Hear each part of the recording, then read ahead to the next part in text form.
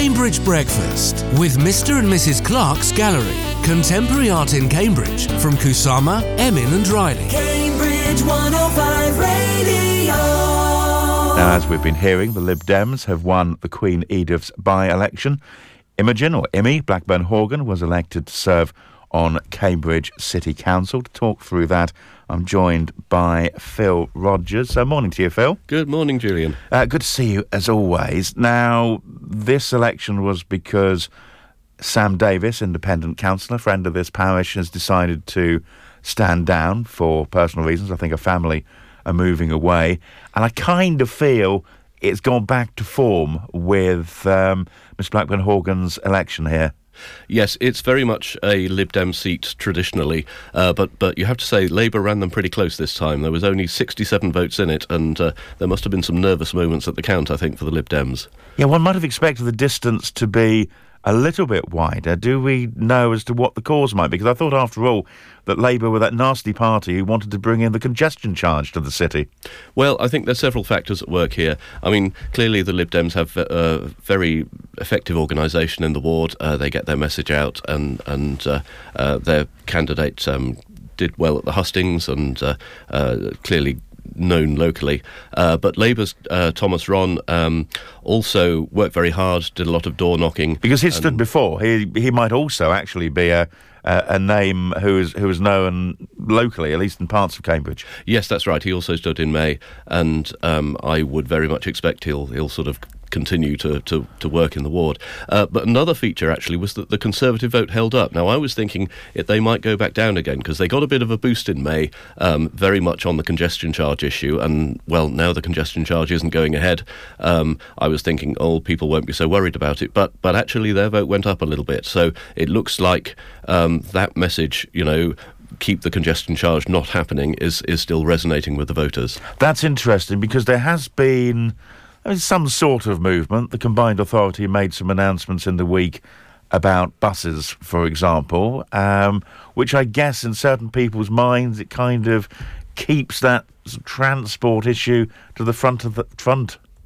Yes, I mean, the Conservative campaign did talk about other things, but they certainly very much majored on the question of will the congestion charge come back in some form, or are we in for road pricing? And we have had the local transport and connectivity plan going through the works now, and that doesn't totally rule out congestion charging, but it would still have to be approved by either the County Council or in Peterborough's case, Peterborough City Council, but it's not on the table politically at the moment, but it's still clearly winning votes for the Conservatives. But nevertheless, it was Labour's vote who was up most in this time, but obviously still a win for the Lib Dems, and they'll be happy with that. I dare say they will. The turnout, it was quite a bit down, I think, on what we saw in the May local elections, but bearing in mind what the temperatures were yesterday compared to what they were in May, I guess we shouldn't be too surprised. Yes, I think another factor was there was no independent candidate this time.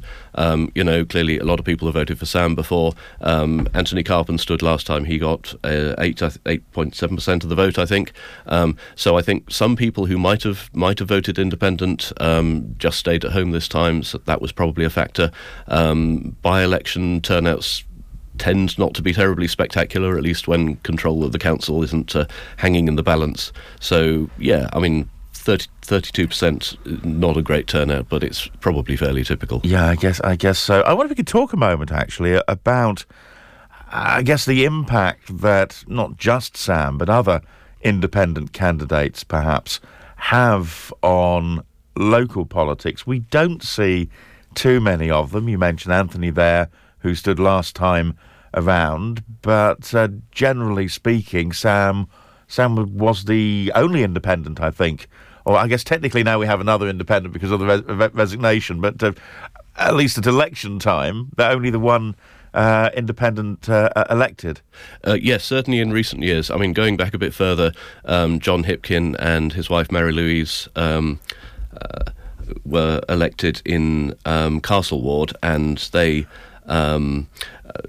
they previously come out of, well, John had been in various parties, most recently the Lib Dems, so they were quite used to sort of running election campaigns, but nevertheless they were pretty successful as independents. Do you need a particular type of person? I guess John would have been quite well known around Castle simply through having been associated with other parties, his name on leaflets and posters or whatever, and the same for Sam, who did quite a bit of work locally within the Queen Edith's Forum, I think it's called. So she would have been a known name locally, whereas, I don't know, I guess if you or I were to stand, everybody would just say who.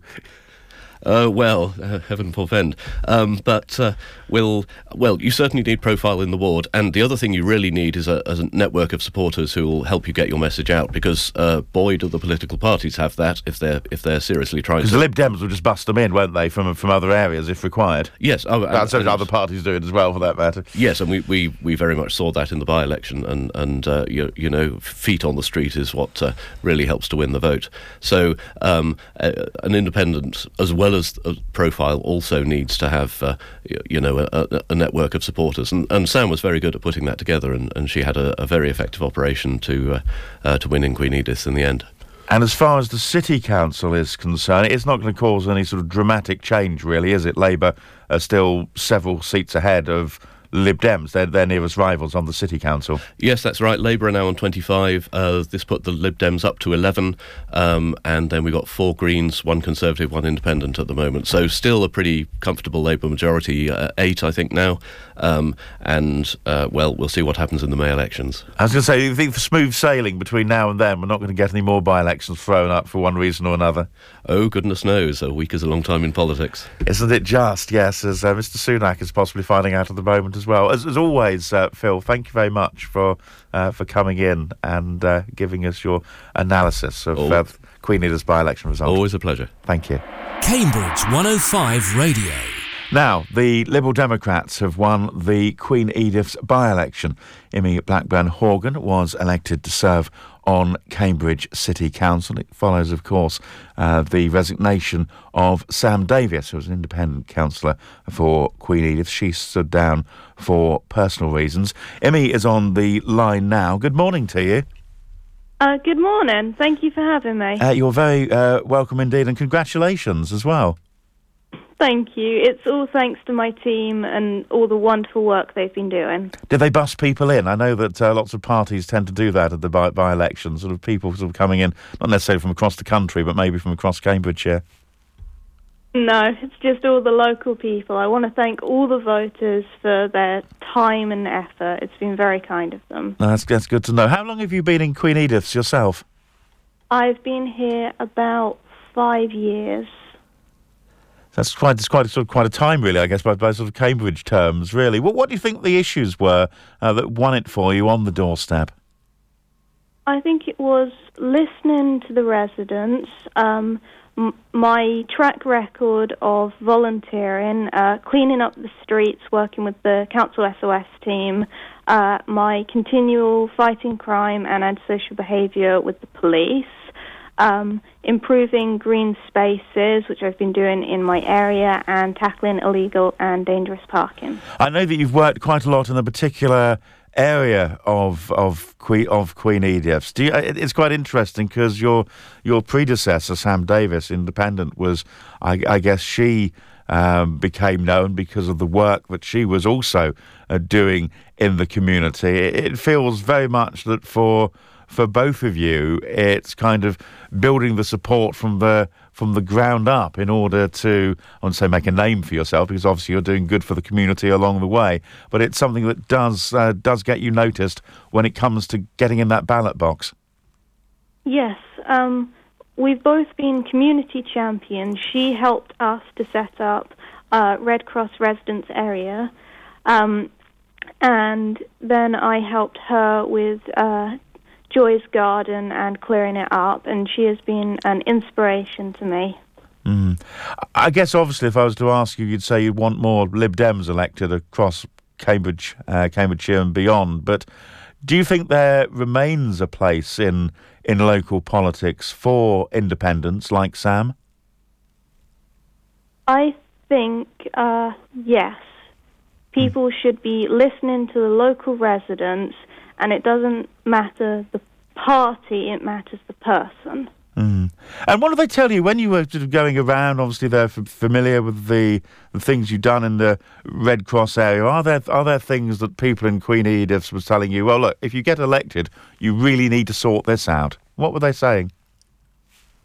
So people were saying for me to continue and do similar things to what I'd already been doing. So there were issues with loud motorbikes, lighting, especially up on Babraham Road with how busy it is with the traffic and parking issues. And also pavement parking. That was something I worked with RNIB on, making a film to denote how dangerous it was. Yeah, pavement parking is something which seems to affect so many parts of Cambridge. We were talking, I think, on the programme in the last week or so about a campaign on Mill Road, which has the same sort of issues as people just plonking themselves on the pavement to park their cars, and then, of course, as you highlight, blind, partially sighted in particular. But to be honest, all of us find the vehicles are in the way. What about in terms of the opposition? Labour seemed to come closer than I think even our political analyst Phil Rodgers was thinking. But also it was interesting to see the Conservatives. Their support was holding up. There still seems to be nervousness about the possibility that the congestion charge might come back. What are your thoughts on what we should do to solve the city's traffic problems? I do not support a congestion charge for residents, and I recognise its negative impact on business. But you just have to look outside my front door to Babraham Road. 7 a.m, the noise, speed, level of traffic and pollution is horrendous. Something needs to be done, but this would be at a strategic, all-party level. What do you think that something would be? I know that some parties have suggested a workplace levy. Would that do it, or would the big companies simply be able to afford to lose that money, shall we say? Unfortunately, I'm very new to this, so this would have to be something I would discuss with strategic teams at an all-party level. Okay. Well, what's your ambition on the council? Obviously, we have various spokesmen on various subjects on all sides of the council. Is there a particular thing that you're passionate about that you might want, give it a few years to be a Lib Dems spokesperson in Cambridge about? I would like to listen to locals and work on the issues that I've already been dealing with. I'm passionate about cleaning up our streets, fighting crime and antisocial behaviour, improving green spaces and tackling illegal and dangerous parking. OK, well, look, thank you very much for coming on and chatting to us this morning. What does the rest of your day look like? Is it off to work, or is it sorting out something in Queen Edith's? Mostly volunteering today. Thank you very much for having me. You're very welcome indeed. That's Imi Blackburn-Horgan. Thanks for joining us, Imi. She's the recently elected, as in last night, elected Lib Dem in the Queen Edith's by-election. Cambridge Breakfast with Mr. and Mrs. Clark's Gallery. Contemporary art in Cambridge from Hockney, Hurst and Warhol. Cambridge 105 Radio.